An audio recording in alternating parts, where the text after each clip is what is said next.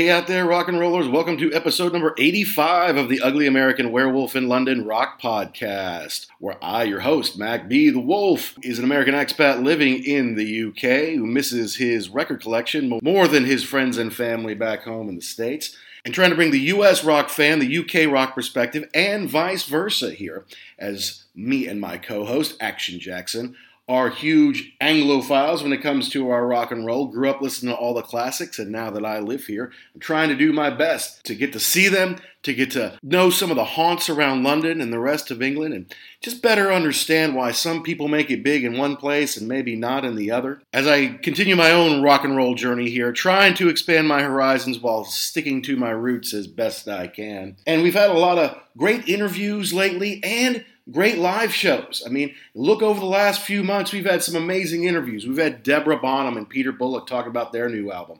We've had Jeff Downs of Yes and Asia talking about the loss of Alan White and preparing for the Close to the Edge 50 tour of the UK and Ireland. We've had Carl Palmer of Emerson, Lake and Palmer in Asia talking about the Asia and Asia box set from that fateful night at the Budokan in December of 1983. And talking to Chris Slade of AC/DC and The Firm and Manfred Mann and so many other bands about his extraordinary career. And he's on tour right now. You should definitely go see him if you're in the UK or Europe. But also got to see some great live shows here as live music has come back to the UK in a big way. Saw Genesis' second to last show ever. Saw Simple Minds on their 40th anniversary tour. First night of the tour, and that was really special. Got to see Sting live at the Palladium. Recently saw Yes at Royal Albert Hall. Saw the Stones not once but twice live in Hyde Park. And we have shows on all of those, so you're going to have to go back and check those out. Last week's show was not only Stones Part 2, but Action Jackson's take on the Stadium Tour, which is finally happening in America, with Def Leppard and Motley Crue at the top. And I know my buddy Matt B. was out to see them recently in Detroit, and we hope he had a good time there. This week, we're going to go back to our roots a little bit. We're going to talk about an album, doing an album review again. I know it's been a little while, but this one's special because it is celebrating its 40th anniversary this week as we release the show. And that's Judas Priest, Screaming for Vengeance. Now, everybody knows Judas Priest. They're the metal gods. I think they're on their 50th anniversary tour or some version of it now. And they started off a little different. They weren't really a heavy metal band. They were kind of a weird acid, kind of rock, weird band when you're talking about some of their original albums back in the 70s. But eventually in the late 70s, when you get to Unleashed in the East and Killing Machine or Hellbent for Leather, depending on where it was released, where you live, and then into British Steel, Point of Entry, Screaming for Vengeance, that's when they kind of honed in on their classic sound. And it took them a little while to catch fire in the U.S., but this is the album that really did it. British Steel was big because it had Living After Midnight and Breaking the Law, some other great rock classics, some Priest classics on there. But it didn't really take off until you got Another Thing Coming, and that was the launching point really for Priest in the U.S. I was fortunate enough once to see them in the front row. Just last second said, I wonder if they have any tickets left. Go on Ticketmaster, boom, front row seat, grabbed it, ran up there that night. It was unbelievable. I couldn't believe that I scored a front row ticket to see Priest. And there they were in all their glory. KK, Glenn, Ian, Scott Travis, and of course the metal god himself, Rob Halford. That was a good 15 years ago, maybe more than that. Yeah, 17 maybe. But so glad that I got to do it because you never know how long these bands are going to go. And they are still going out, but obviously KK has been out of the band for a while. Glenn has hit some health problems. And that's too bad he's not really playing at all, or maybe one song I think he might come up for now. I'm not exactly sure. They've got great replacements, of course, but it's not quite the same old Priest. So I am glad that I had the opportunity to do it. So we're going to get into this album, but first I need to take care of a little business. One is we are proud members of the Pantheon Podcast family. You can check out at Pantheon Pods or www.pantheonpodcast.com. About 100 different shows out there. Taste for everybody, some amazing hosts and shows out there for you to listen to. We like to give shout outs to our friends who we had on the show or we've been on their show. And that includes Paul from Vintage Rock Pod and This Day Rocks. That includes Jay Scott from The Hook Rocks. It was a great show. And, of course, Tom and Zeus from the Shout It Out Loud cast, our friends. And we're so glad that they're back in action with the #1 KISS podcast on the planet. And, of course, we now have a killer sponsor, RareVinyl.com, who's been in business almost 4 decades now, delivering high-quality vinyl, CD with its singles, LPs, tour books, posters, DVDs, anything you want to look for. They have over 250,000 products in their warehouse. I've been to their warehouse. It's amazing everything that they have in there. They have a killer team. We hope to have one of their record buyers on sometime to tell you about what they do and how they do it. Hopefully we'll get that nailed down here pretty soon. But definitely go check out rarevinyl.com and use our code. Use the code PODCAST and you get 10% off your order. That's a great deal, and they do ship all over the world, so wherever you are, I know we've got a lot of fans in the UK and the US, but we've been heard in over 100 countries around the world. So if you're looking for that hard-to-find item or you want something in really good condition, check out rarevinyl.com. We appreciate their sponsorship. Great synergy with our show, and we encourage you to check out rarevinyl.com. Now back to Screaming for Vengeance. Again, this one really kind of helped break them big in America. At this point, MTV was out. The song You Got Another Thing Coming is big, and you could make a video out of it. It had the lasers in it. I think they also used those in their stage show. You got Rob in his full-on metal or S&M gear, depending on which side of the fence you might be on there, but really kind of showing out as the metal god. Glenn, of course, in his red leather, KK in his black. But this is really what kind of blew them up in the U.S. They had a decent following. They had some good record sales, but getting You Got Another Thing Coming on the radio, into the charts, really helped solidify them as an arena act, and they really kind of took off in America for the next, really a solid 10 years. And then grunge happened and the band broke up a little bit. Halford went out on his own. They got Ripper Owens in to replace him. But then when he came back in the early 2000s, well, that was a game changer. We're so glad to have them back. But Screaming for Vengeance, classic album, and one that I didn't discover till later in life. I think Jackson is the same way on that. But you always knew who Judas Priest were because of the song You Got Another Thing Coming, at least in the U.S. In Britain, in the UK, you could get into the charts with a heavy metal song in the late 70s, in the early 80s. It really didn't happen in America until MTV came along. Quiet Riot, Van Halen got on MTV and then also got into the top of the charts that way, and that kicked the door open for so many other bands. But Judas Priest was among them. And Judas Priest, because of You've Got Another Thing Coming from Screaming for Vengeance, that set the foundation for greatness in America. And I know that they are still respected all around the world, but in the U.S., that was the one that really changed the game for them. So that's what we're going to review here today. On the 85th edition of The Ugly American Werewolf in London, it's Judas Priest Screaming for Vengeance, right here on The Wolf.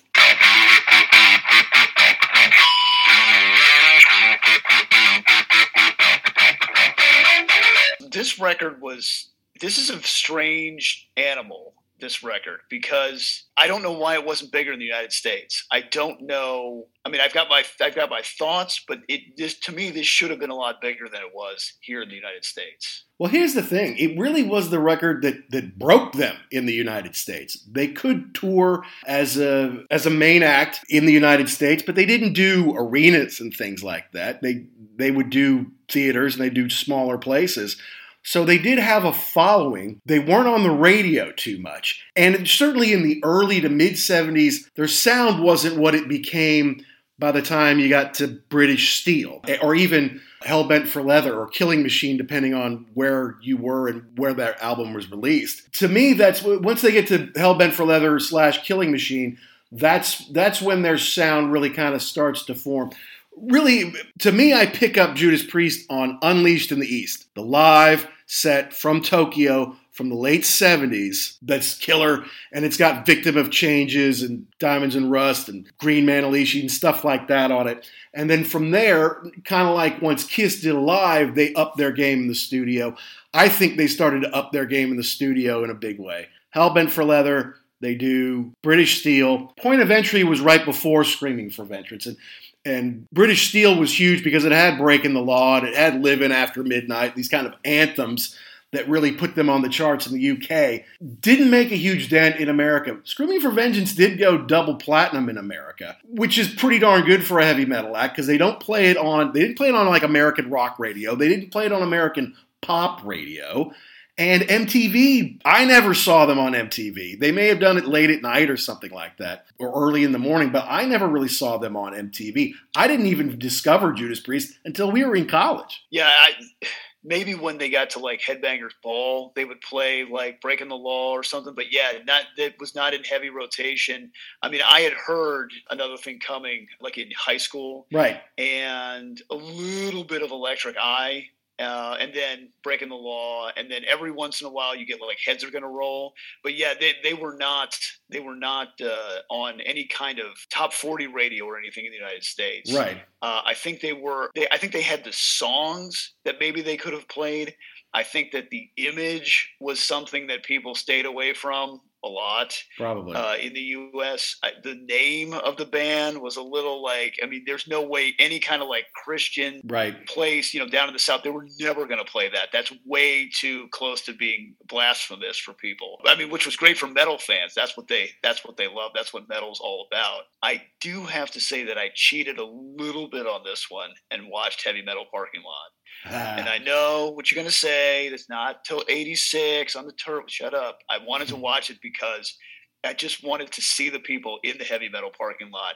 And it made me kind of sad because that's gone now. Like, they were just these kids from everywhere around. I think it was in Maryland. Mm-hmm. So they were from all Virginia, all over this place. Just getting there. I don't know how they were going to make it through the show because most of them were pretty hammered before the thing even started. That's right. But they just wanted to get out and have this communal experience that we just don't do anymore. I know. It's funny to hear the girl say, "What do you think about Rob Halford?"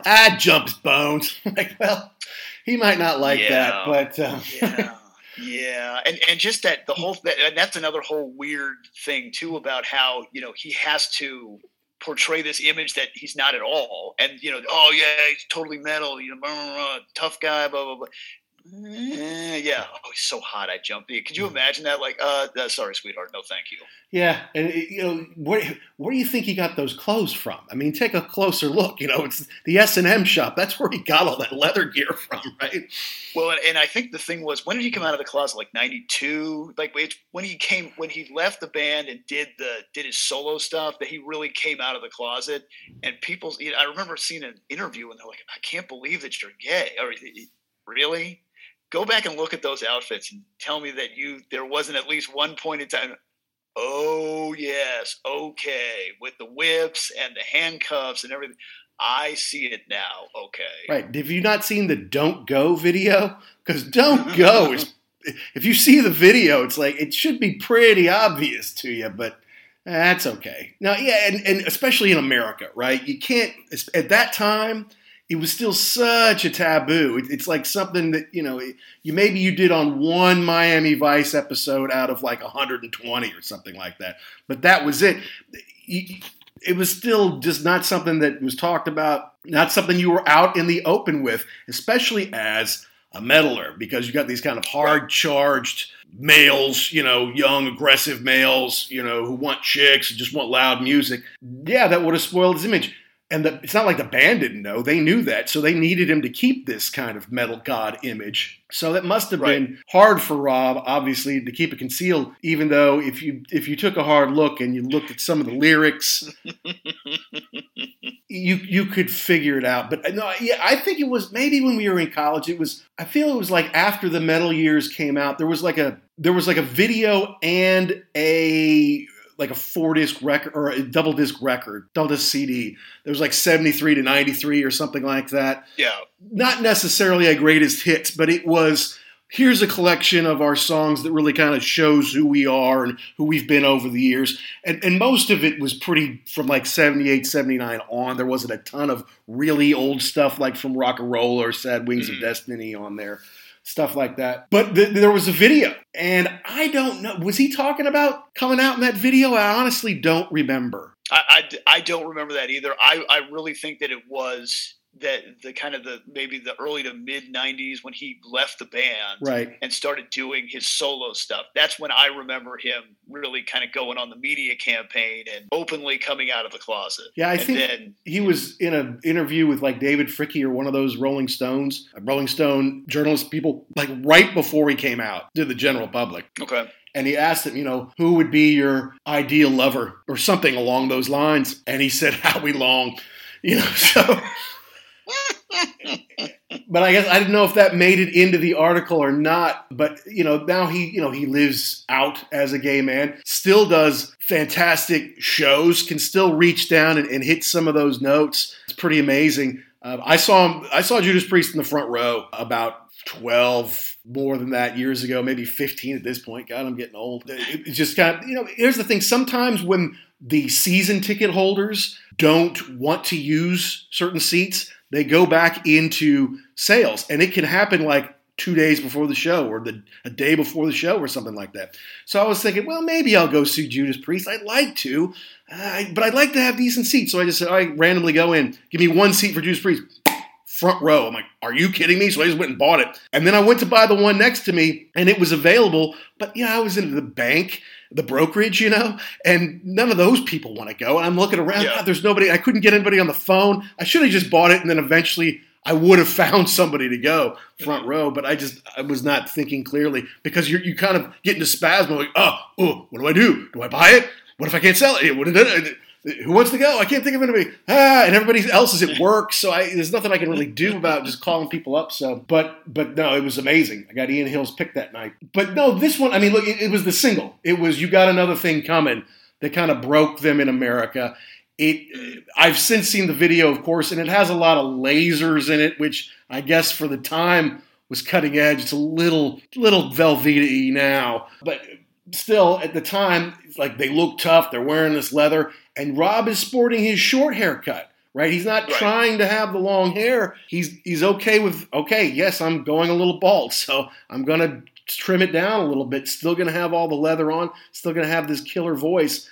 But that's what that got on some top 40, at least top 40 rock stations and helped them sell this record to break them in America, really. Yeah, that was the first time that I had heard of them. And then I kind of worked. That was the first song. I don't remember hearing them in '82. Right. But that was the first song I heard and then kind of worked it backwards from there. I remember I had some friend about that time, like 83, 84, and he had an older brother. And I remember the older brother had this poster of Halford on the motorcycle. Oh, yeah. And I was like, wow, that looks, with the stage behind him, like that looks really cool. I don't know who these guys are, but man, does that look cool. But I don't think it was something that you could listen to out and about because like Another Thing Coming, you can't turn that up loud enough. Like no matter how loud the car stereo goes, it can still go louder. There have been more than one time that I've fantasized about hitting those power chords at the beginning in front of just a giant studio audience. And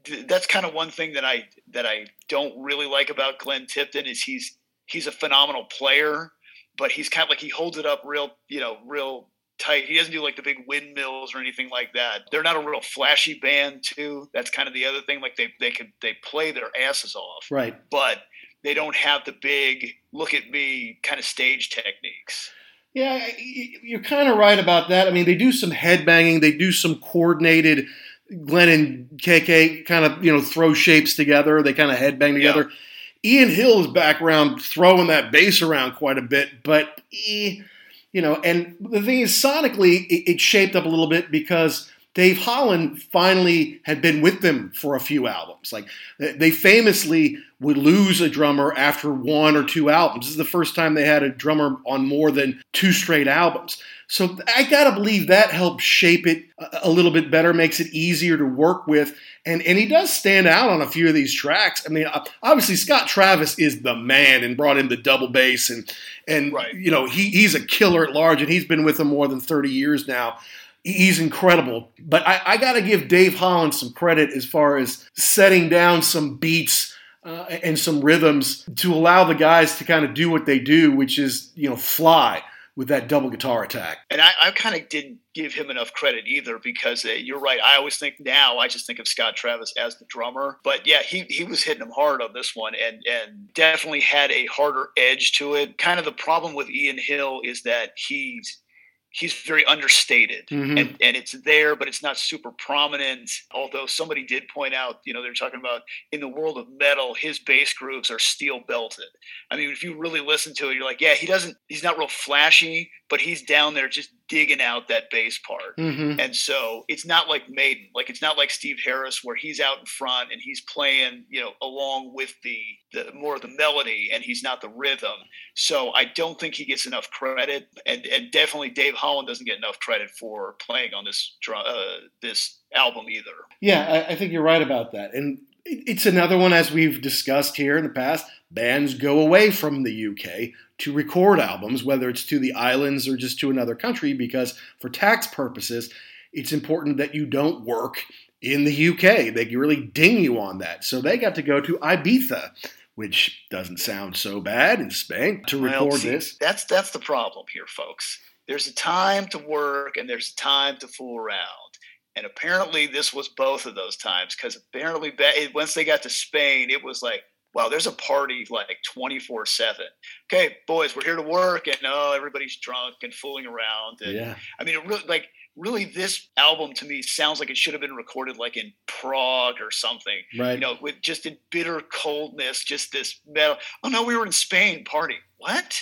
Oh yeah, and then we did the rest of the mixes in Florida. Oh, okay, cool. But I can just imagine the production guys on this one like, oh, what's today going to be like? Because we don't know where these guys are.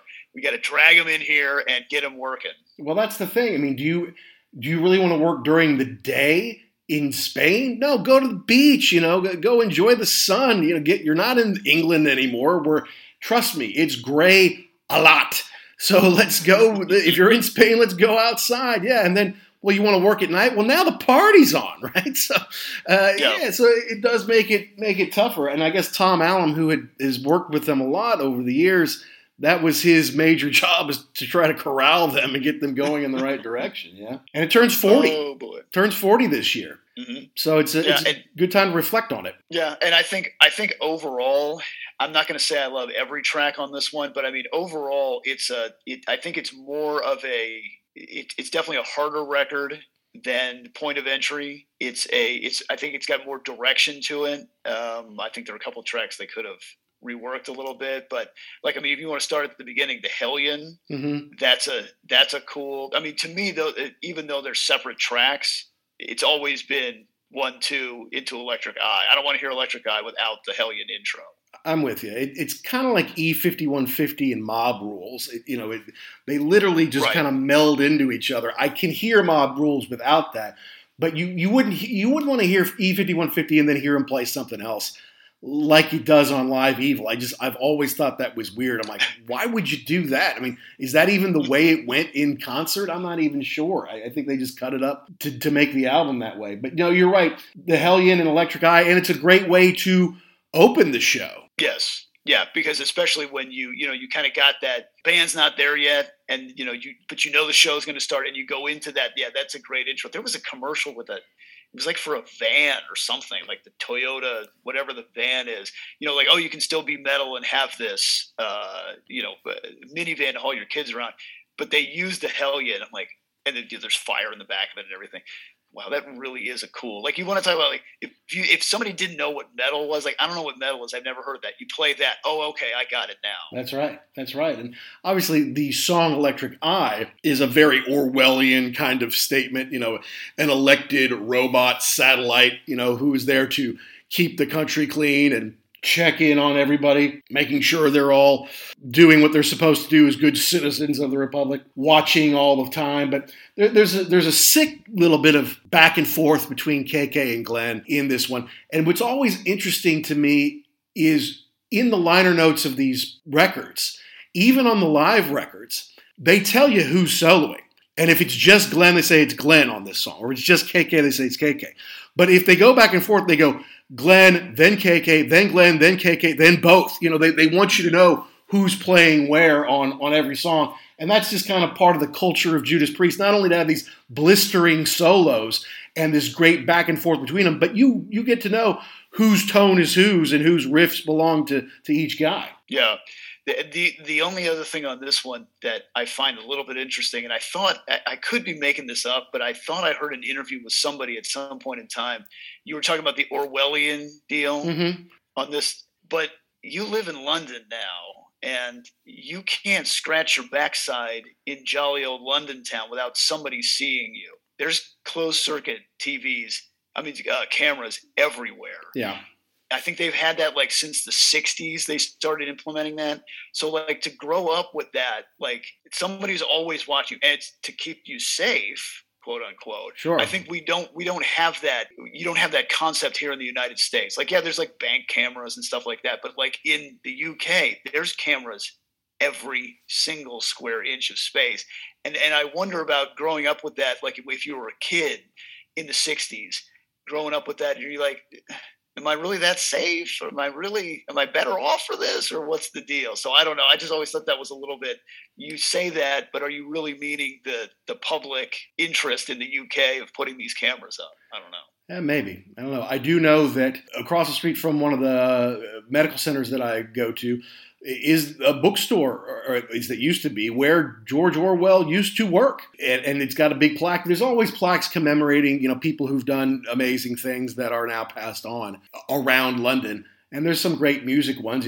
I've been to John Lennon's, Bob Marley's, Freddie Mercury, all those folks. But yeah, there's one, there's a thing to kind of commemorate that. My only other note would be, eventually, I think it was on the Turbo tour where they recorded Priest live, they kind of had this janky robot was their big prop. And on this song, Rob would kind of sit in the robot's hand, strap himself in with a seatbelt, and then he would kind of pick him up. So then he could sing, "Up here in space, I'm looking down on you." And I bet in 1985 or 86, whenever that was done, I bet that seemed really, really cool. But to see it now, it's kind of funny to me, Yeah, I would like to have seen the pitch meeting for that, because you're right. At that point in time, everybody had to up the game on the stage. Okay, so we're gonna have this big robot, and then it's gonna what? No, you're gonna love it, huh? Okay, yeah, you're right. Some of the stuff does look a little dated now that you go back and revisit it. Now they just, I think, what do? They bring the motorcycle out at some point in time, but that's about it. They don't have, I don't think they really have any kind of other props other than the drum risers, the 9,000 Marshalls, and then the motorcycle. That's right. And from this tour, there was kind of a famous, I guess it was a VHS and maybe eventually a DVD. It was kind of them live in Memphis on this tour. And yeah, it was between Unleashed in the East and Priest Live. And I believe, if I'm not mistaken, that when you get one of the anniversary, probably the 30th anniversary of Screaming for Vengeance, that's the companion disc, is that Memphis show. But you can see it on YouTube, and I may have it in some kind of a Priest box set, I'm not sure. But it created iconic images because, again, this is the album that broke them in the U.S. And then once you hear, okay, well, now I've got a record that I like, how do I see them? And I think that Memphis show, them recording that and then releasing that somehow on VHS, is what also kind of helped grow their popularity in now the MTV generation. Okay. So was that the one where there was one where Glenn was talking about he's on stage and it's all dark and they're playing something and he feels something come past him, behind him, like something moves behind him. And he kind of doesn't really cop to it because they're playing the song. Then the lights come on and a giant piece of the rigging had come down and basically swung right by. He's like, if I had been a step back, the thing would have just clobbered me. And then they had one where they went into I don't remember what song it is, but there's one where Halford comes out on stage on the motorcycle. He comes riding out. And so they go into it and there's no Rob Halford. There's no vocals. And they're like, what is going on? I guess he had come up the ramp, hit his head, fallen off the thing, and was just lying there like passed out. Like, oh boy, I guess we needed a couple. But it's all dark. You're trying to do this in the dark to make the stage. Well, yeah, and there's smoke or dry ice everywhere. So where's he supposed to go? So usually back in the day, he would come up in the motorcycle for Hellbent for Leather. I think eventually down the road, they may have switched that to Freewheel Burning for a while. But basically, the stage kind of opens up in the middle, and there's a ramp, and he comes up it. And I guess it just didn't come up all the way or something like that. And it knocked him off and about cold cocked him one night.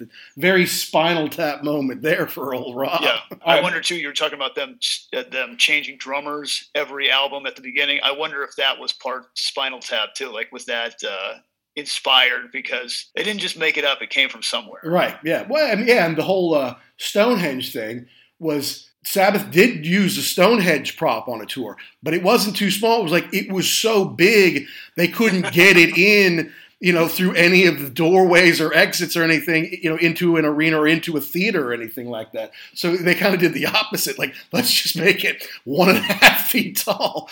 And the dwarves would jump around it. Hi, this is Carl Palmer, and you're listening to The Ugly American Werewolf. All right, we gotta move on the record here. All right. But yeah, I mean, great way to open the record, great way to open a night, a show. And then you go to Riding on the Wind, which is a little, it's not necessarily a change of pace because the drums at the beginning kind of sound like gunfire to me. And you got a high screech from Rob. But no, this is a fast song. And again, there's some good back and forth from Glenn and KK. It may not be my favorite, but I like revisiting and listening to this one. Yeah, I wrote down this could perhaps have been a single. I mean, it's got the right length, it's got the right intro. The drums, are showcased at the beginning. I think that sounds really good. Again, I hadn't heard this song in a while, but it's nice to go back to it and listen to it again. Yeah, I think this is something they played a little bit back in the day, and maybe they brought it back maybe once or twice, something like that. But then Bloodstone was the change of pace. The third song usually is, and technically it's the fourth song, but like we say, the Hellion Electric Eye are really a twofer. It's heavy, but it's more brooding. It isn't like the fast-paced stuff. It's kind of more of a brood to it. And then there's kind of the spare solo until it becomes a face-melting solo, right? And it's got a nice bass at the beginning too. Like, you can hear Hill playing underneath on this one. Yeah, this is a good track too. I had heard it more than Riding the Wind, but again, one that kind of fell off my radar, and so it was great to revisit this one also. Yeah, no, and great Priest power chords on this one. Because if they both can do all the fiddly bits and really get up and down the neck, then all right, well, then let one guy showcase that. Let the other guy just riff, have those big, fat, beautiful chords. So, yeah, I enjoyed listening to this one, too. It's not one that I went into saying, well, I'm going to like Bloodstone because I know the chorus. I can hear it in my head. Yeah. But, again, I thought it was cool. You can definitely hear this is kind of, I think, where Priest really comes up with their signature sound. Like, if you'd never heard this song before, but you listen to Judas Priest, you would say that's a Priest song. Like, it just sounds like it's right in their wheelhouse. Definitely. A good Priest song, a fan favorite. The next one it's awful. It's awful. It's surprising to me it's awful. For a few reasons. Yes. Take These Chains. I can't believe this was the second single. No wonder there was no third single. This was the second single. No, and I can see why they wrote this with who? Somebody else. No, I don't even know if they wrote it. Bob Halligan Jr. I think it was just his song. Just his song, okay. And he went on to do like Heads Are Gonna Roll, which I love. That song rules. This is a piece of trash because I'm gonna bet you could have taken out all the lyrics. The music on it is great. It's the lyrics that are just sappy, and I think this was we need a single on this one. We need a radio like ballad-esque single. So let's do this. Ugh, I don't like it. It doesn't fit. It sounds like I said, it sounds like an add-on. Like we need a ballad. We need something that can go on the radio. Okay, well, let's just do this. Yeah, I don't know. I mean, it's kind of atmospheric at first. It's not just come out crunch, crunch. It kind of sets a little bit of a tone. And then there's a big crash. It sounds like they looped Rob's vocals for the chorus. Like it's not Glenn and KK singing behind him. It's So he's harmonizing with himself, which is hard to do live, obviously. But that's what it sounds like to me, that they looped Rob in there. I don't know. I remember not liking this much. I like it more than I remember liking it, but that doesn't mean that it's a great Priest song. And I don't think they play it. Which is funny because it is a single. Although Maiden does that too. They're singles that they've released that they never play live. But I think this could have been a good song had you swapped out the lyrics for something else. I think the tune is good, sounds good, and you kind of get excited. You're like, this is one of my almost had it. Right. You listen to the beginning, you're like, okay, cool, and then the lyrics come in. What? No, this doesn't fit. Stop that. But it's interesting. A Pat Benatar song. Well, it's interesting that you like Heads Are Gonna Roll, because to me that's a little bit of the turn of phrase is pretty cliche. Heads are gonna roll, right?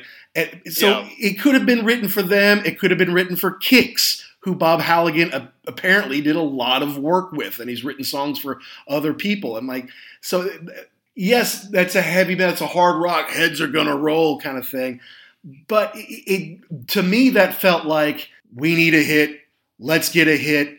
Heads are going to roll. Oh, yeah, that's a cliche turn of phrase that fits into metal. Okay, we'll take that one.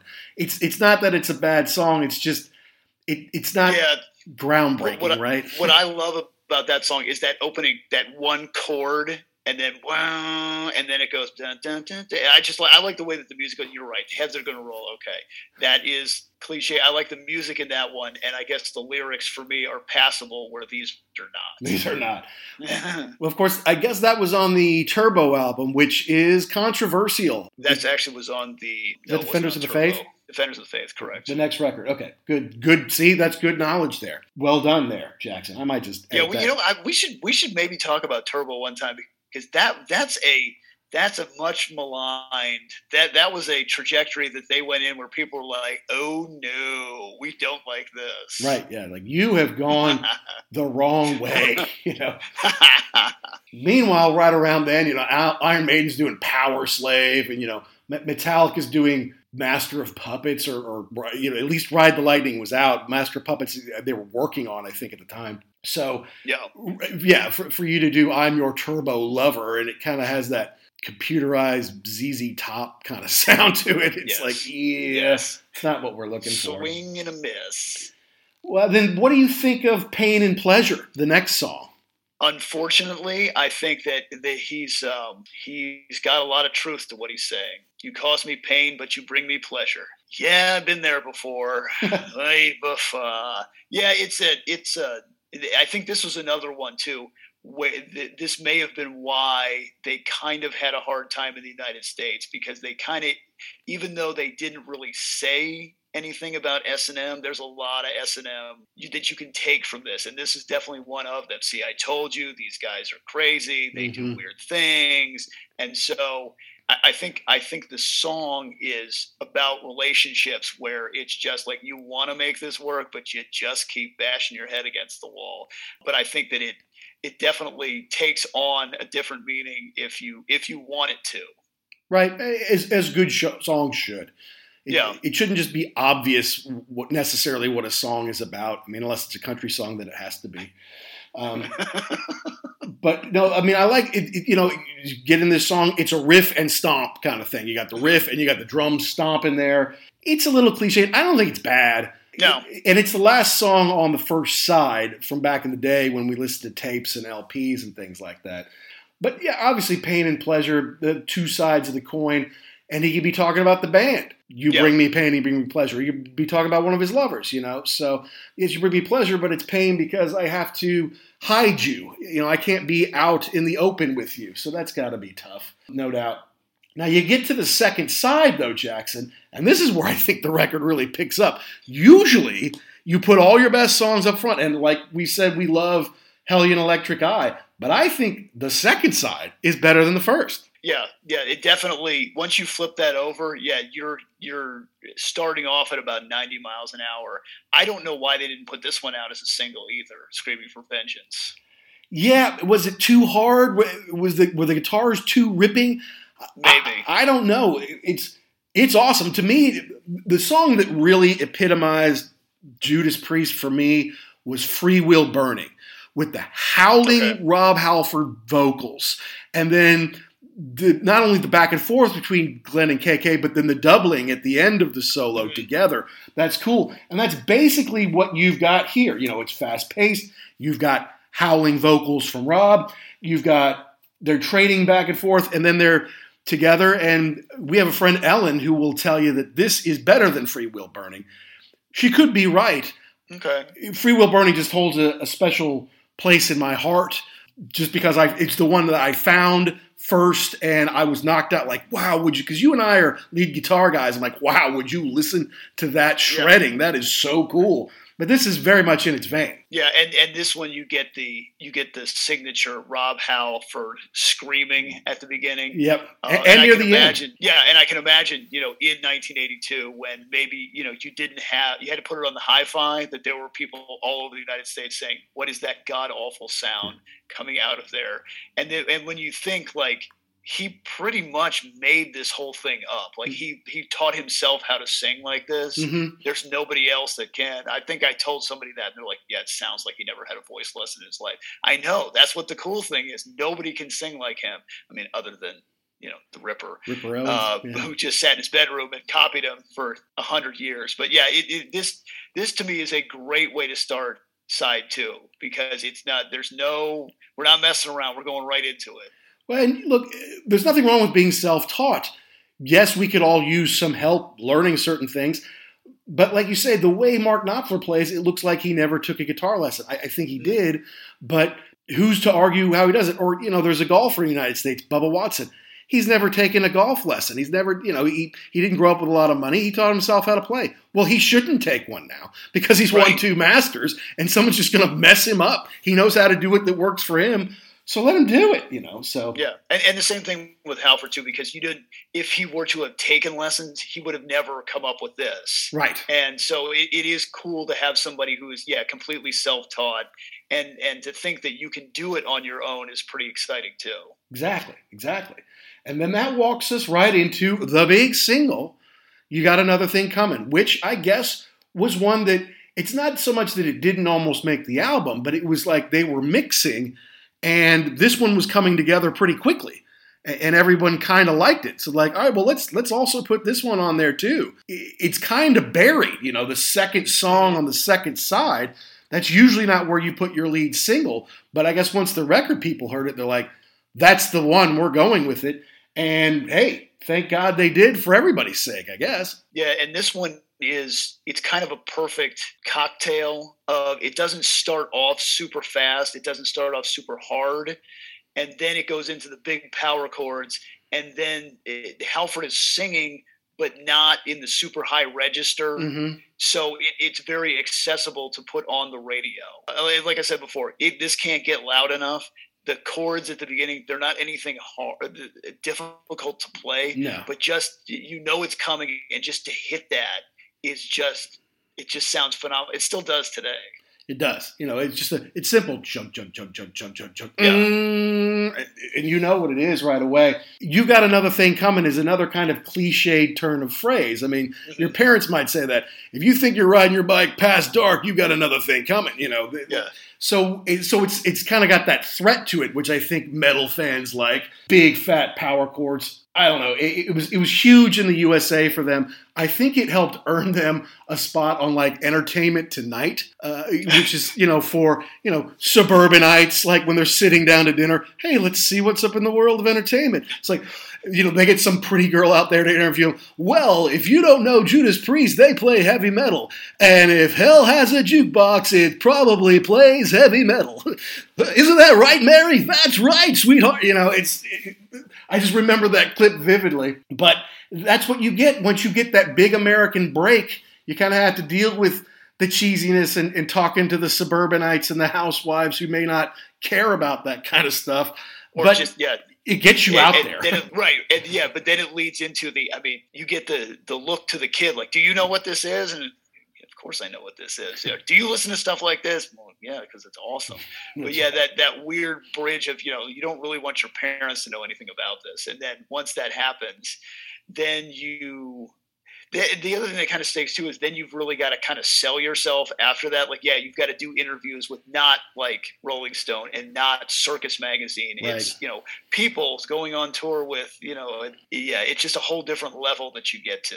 That's right. And the other funny thing too is even today, like if you didn't, maybe you wouldn't, if you didn't see them, if you just heard them, like have you ever heard an interview with Ian Hill? He sounds like just a regular. Oh yes, hello. Yes, absolutely. We like to play heavy metal. It's not like it's not like you would expect it to be like David Lee Roth. Hey, we're coming at you tonight with this thing. They're real down to earth, just normal gentleman people that go out there and melt faces for a living. That's right. And I can't imagine that they've played one show since 1982 without playing this song. I can't imagine. This is the signature tune. The thing that stinks about this song for them is that everybody wants to hear this, even if you don't know anything else. This song. You need to hear that. They have to play it. That's right. So then, and the songs are a little bit longer on the second side. There's 5 if you count Hellion Electric Eye as one, 6 really on the first side. There's only 4 on the second side, so they can stretch out a little bit more. Fever to me is kind of a weird one. It's an odd one.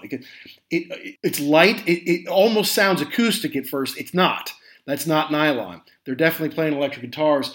And then it heats up. This is where Ian really stands out with that thump, thump, thump on the bass to me.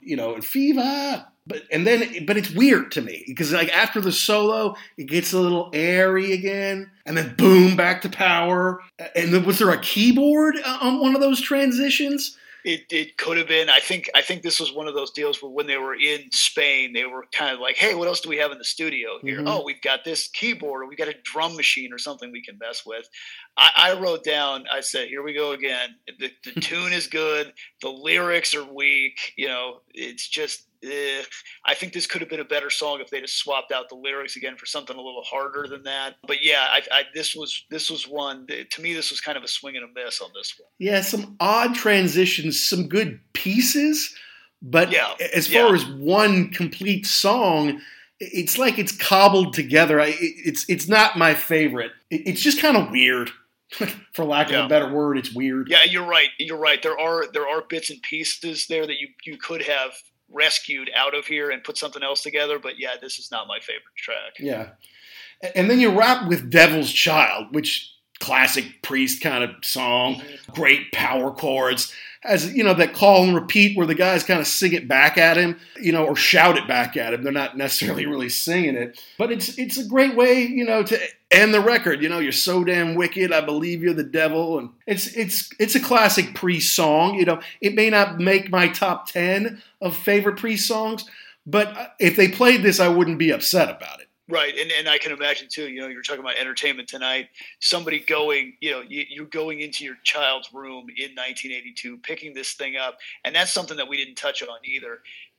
That Priest, they don't have the continuity like Maiden with the Eddie stuff, but they do have. I think most of their stuff covers were done by the same design studio, so they kind of all look similar, and they get like this thing just looks wicked on the front. That the eagle, and I can imagine suburban mom picking this thing up. Oh my God, what is this? And then turning it over and seeing the last track on there, Devil's Child. Right. I knew it. I knew this was bad. You shouldn't be listening to this. You need to go talk to your father when he gets home. And then I don't know, maybe Dad comes home and he's like, yeah, this actually kind of rules. I mean, I don't know what you're talking about, but yeah, it's a cool song, and it's very metal, a very metal title to it, right? And a good way to end the deal. Actually, the one that I had has what is this? Prisoner of Your Eyes. Prisoner in Your Eyes, but that was from the '85 Turbo session. So Devil's Child would have been the last track on this one. I think Prisoner in Your Eyes is not a bad song. It's actually for ballads. It was better than Riding the Wind. I'm not Riding the Wind, but Take These Chains and Fever. 7 minutes and 12 seconds, but not part of the original deal. So yeah, good way to end the record at 38 minutes and 43 seconds. A nice tight run time on this one. Yeah, that was because you're right. I mean, anytime there's bonus tracks or whatever, I kind of want to know what they are. I want to listen to them. And you usually assume it was a B-side or it's just something that it just got cut. Like, okay, that's just not good enough for the album or it doesn't fit for whatever reason. I'm listening to the song. I think Prisoner of Your Eyes is pretty good. Again, It's got some keyboard in it, but then that was that was what they were doing around the Turbo time. They were mixing some of that stuff in. Good guitar work from both and good vocals from Rob, but it doesn't shock me to hear that was kind of part of the Turbo sessions, because it sounds a lot more like Turbo than it does Screaming for Vengeance. And I wonder too why. I mean, since they included it on this record, it must have been at least written or partially written during this time, and I wonder why they didn't include it. Maybe it wasn't finished yet. Maybe they thought, we already have 10 tracks. Don't even worry about it. It's not worth putting a 7-minute and 12-second song on this deal. But you're right. I do like what was going on with this? Why did you pick this instead of that? And live tracks are always cool, which they can pick from. But to have that unreleased deal is just a little window into what was happening at this time. Well, but that was my question. Like, did they start it and not finish it? Why would they put that on here?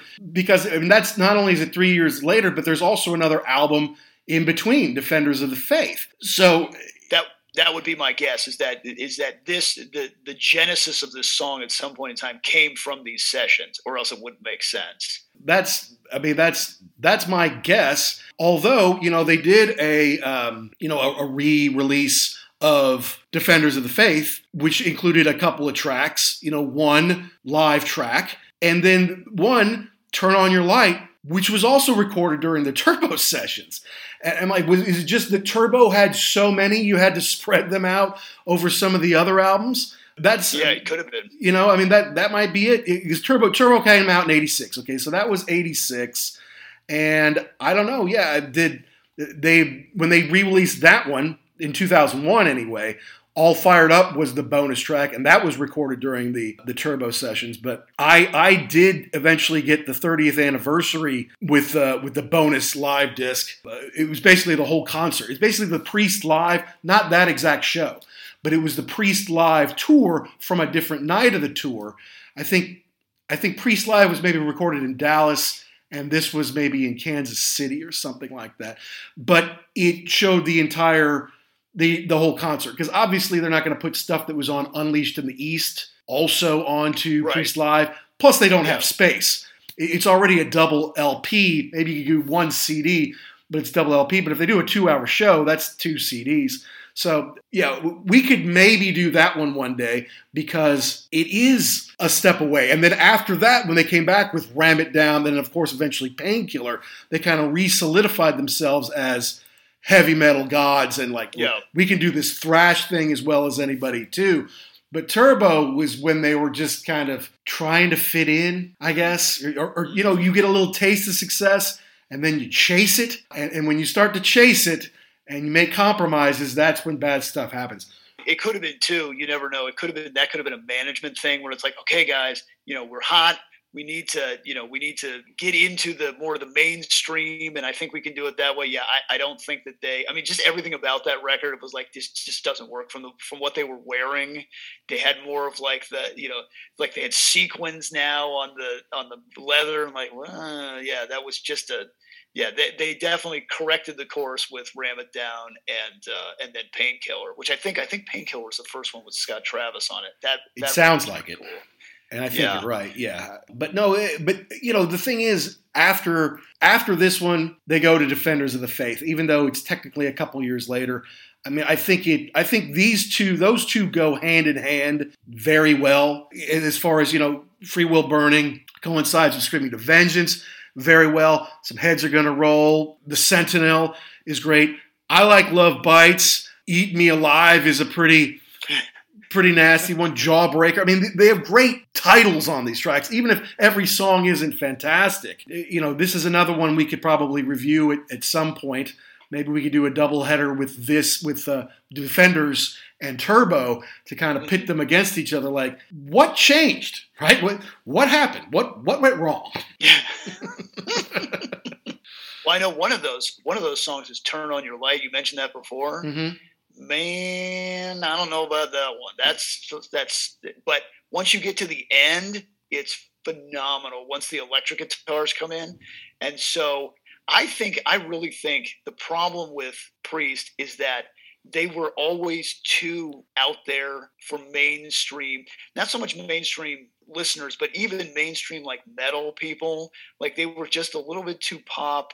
They were a little bit too out there as far as like the S&M kind of undertones. Like I think that there were people that would listen to stuff like Metallica that maybe wouldn't listen to Priest because it was just not heavy enough. Right. But I think they don't get enough credit for that, for just being phenomenal musicians and having that signature sound. And the way that they go back and forth, like in Metallica, it's Kirk Hammett plays all the solos, right? That's every once in a while, especially on the later albums, Hetfield will take one, but nobody goes back and forth like these guys. Even Maiden, it's more you play part A and I'll play part B, or vice versa. These guys go back and forth, and then you're right. Then they start into playing together, like doubling. They don't get enough credit for that. I'm really sad now. Well, I'm sad that Glenn is declining in health, but I'm really sad that KK is now just throwing dirt all over everybody. I don't know what happened there. At the beginning, it seemed like it was, it was just like, it's just my time to, take a step back. Now it sounds like he's saying it really wasn't, and he got forced out.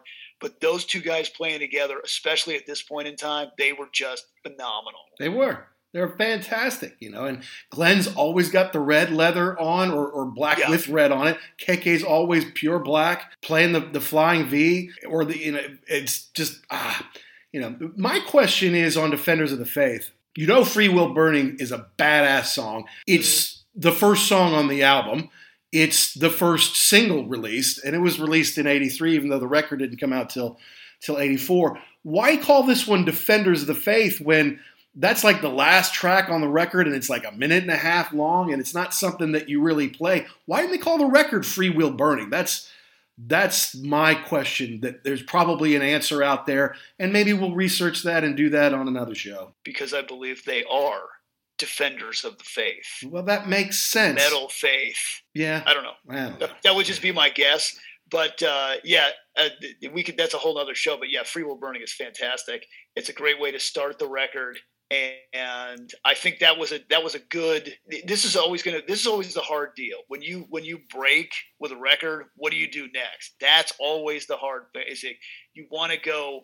I want to do something new, but then we want you to sound exactly the same. So what do I do on this? Like we had that whole discussion with the Cult where they put out Love.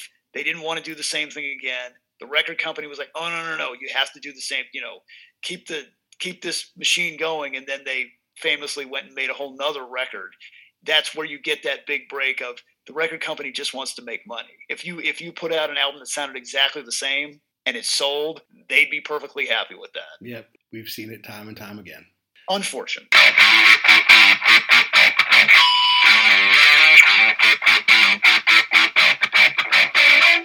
That wraps up show number 85 of the Ugly American Werewolf in London.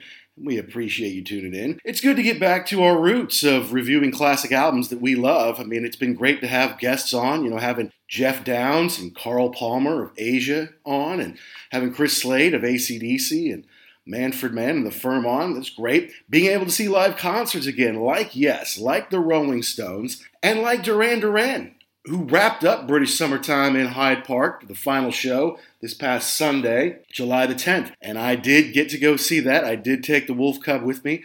So on show 86, that's exactly what we're going to talk about, is Duran Duran in Hyde Park. Kind of a lifelong ambition to see those guys live, and was finally fulfilled. And we will talk about that. But hopefully you enjoyed this show on Screaming for Vengeance by Judas Priest. Seeing Judas Priest in the front row while KK and Glenn were still in the band was a real treat for me. I got Ian Hill's pick. I darn near got Scott Travis's drumstick. At front row, it was so hot because I was under the lights that they were under. I can't imagine how Rob Halford did it in total leather, head to toe, plus a leather overcoat. It was Cincinnati. It was summertime, under hot lights. I don't know how he didn't pass out, but it was a real special night for me. I'm really glad I got to see them. And I know Judas Priest is on tour now. Maybe not the same old band as always, but if you've got a chance to see them, don't miss it. You got to see Judas Priest before they've gone away for good. Now, as usual, folks, we want to know, did we get something right? Did we get something wrong? Did we miss the point? Did we leave out your favorite part? Hey, let us know. You can tweet us or DM us at ugly_werewolf or at actionjack72. We've got a YouTube page. We've got Instagram now. I think we might be on Facebook. I'm not even sure. We're trying to do more with our social media. And be sure you go check out rarevinyl.com. It's a great place to find hard-to-find records in beautiful condition. And if you use the code podcast, you will get a 10% discount on all your purchases there. So thank you for Rare Vinyl for being our sponsor. Thank you for Pantheon for being our network and our family. Pantheon Podcasts, about 100 different shows. There's something for everybody there, a lot of great rock-related shows, and we're very proud to be members of that family. And as I say, next week, Jax and I are going to talk about the Duran Duran show in Hyde Park. So make sure you tune in for that. Be sure to download and subscribe wherever you get your podcast. And if you're thinking about it, folks, hey, go give us a 5-star review, or at least a positive review, wherever you get your podcast. We're big on Apple and iTunes, Spotify. Good Pods has been very good to us. Google Play. It doesn't matter where you get them. If you like the show, take a minute, tell a friend, recommend us. It just helps us find more rock and roll fans like you and grow our show. So until next time, you rock and rollers, all of you, all around the world, be cool and stay safe.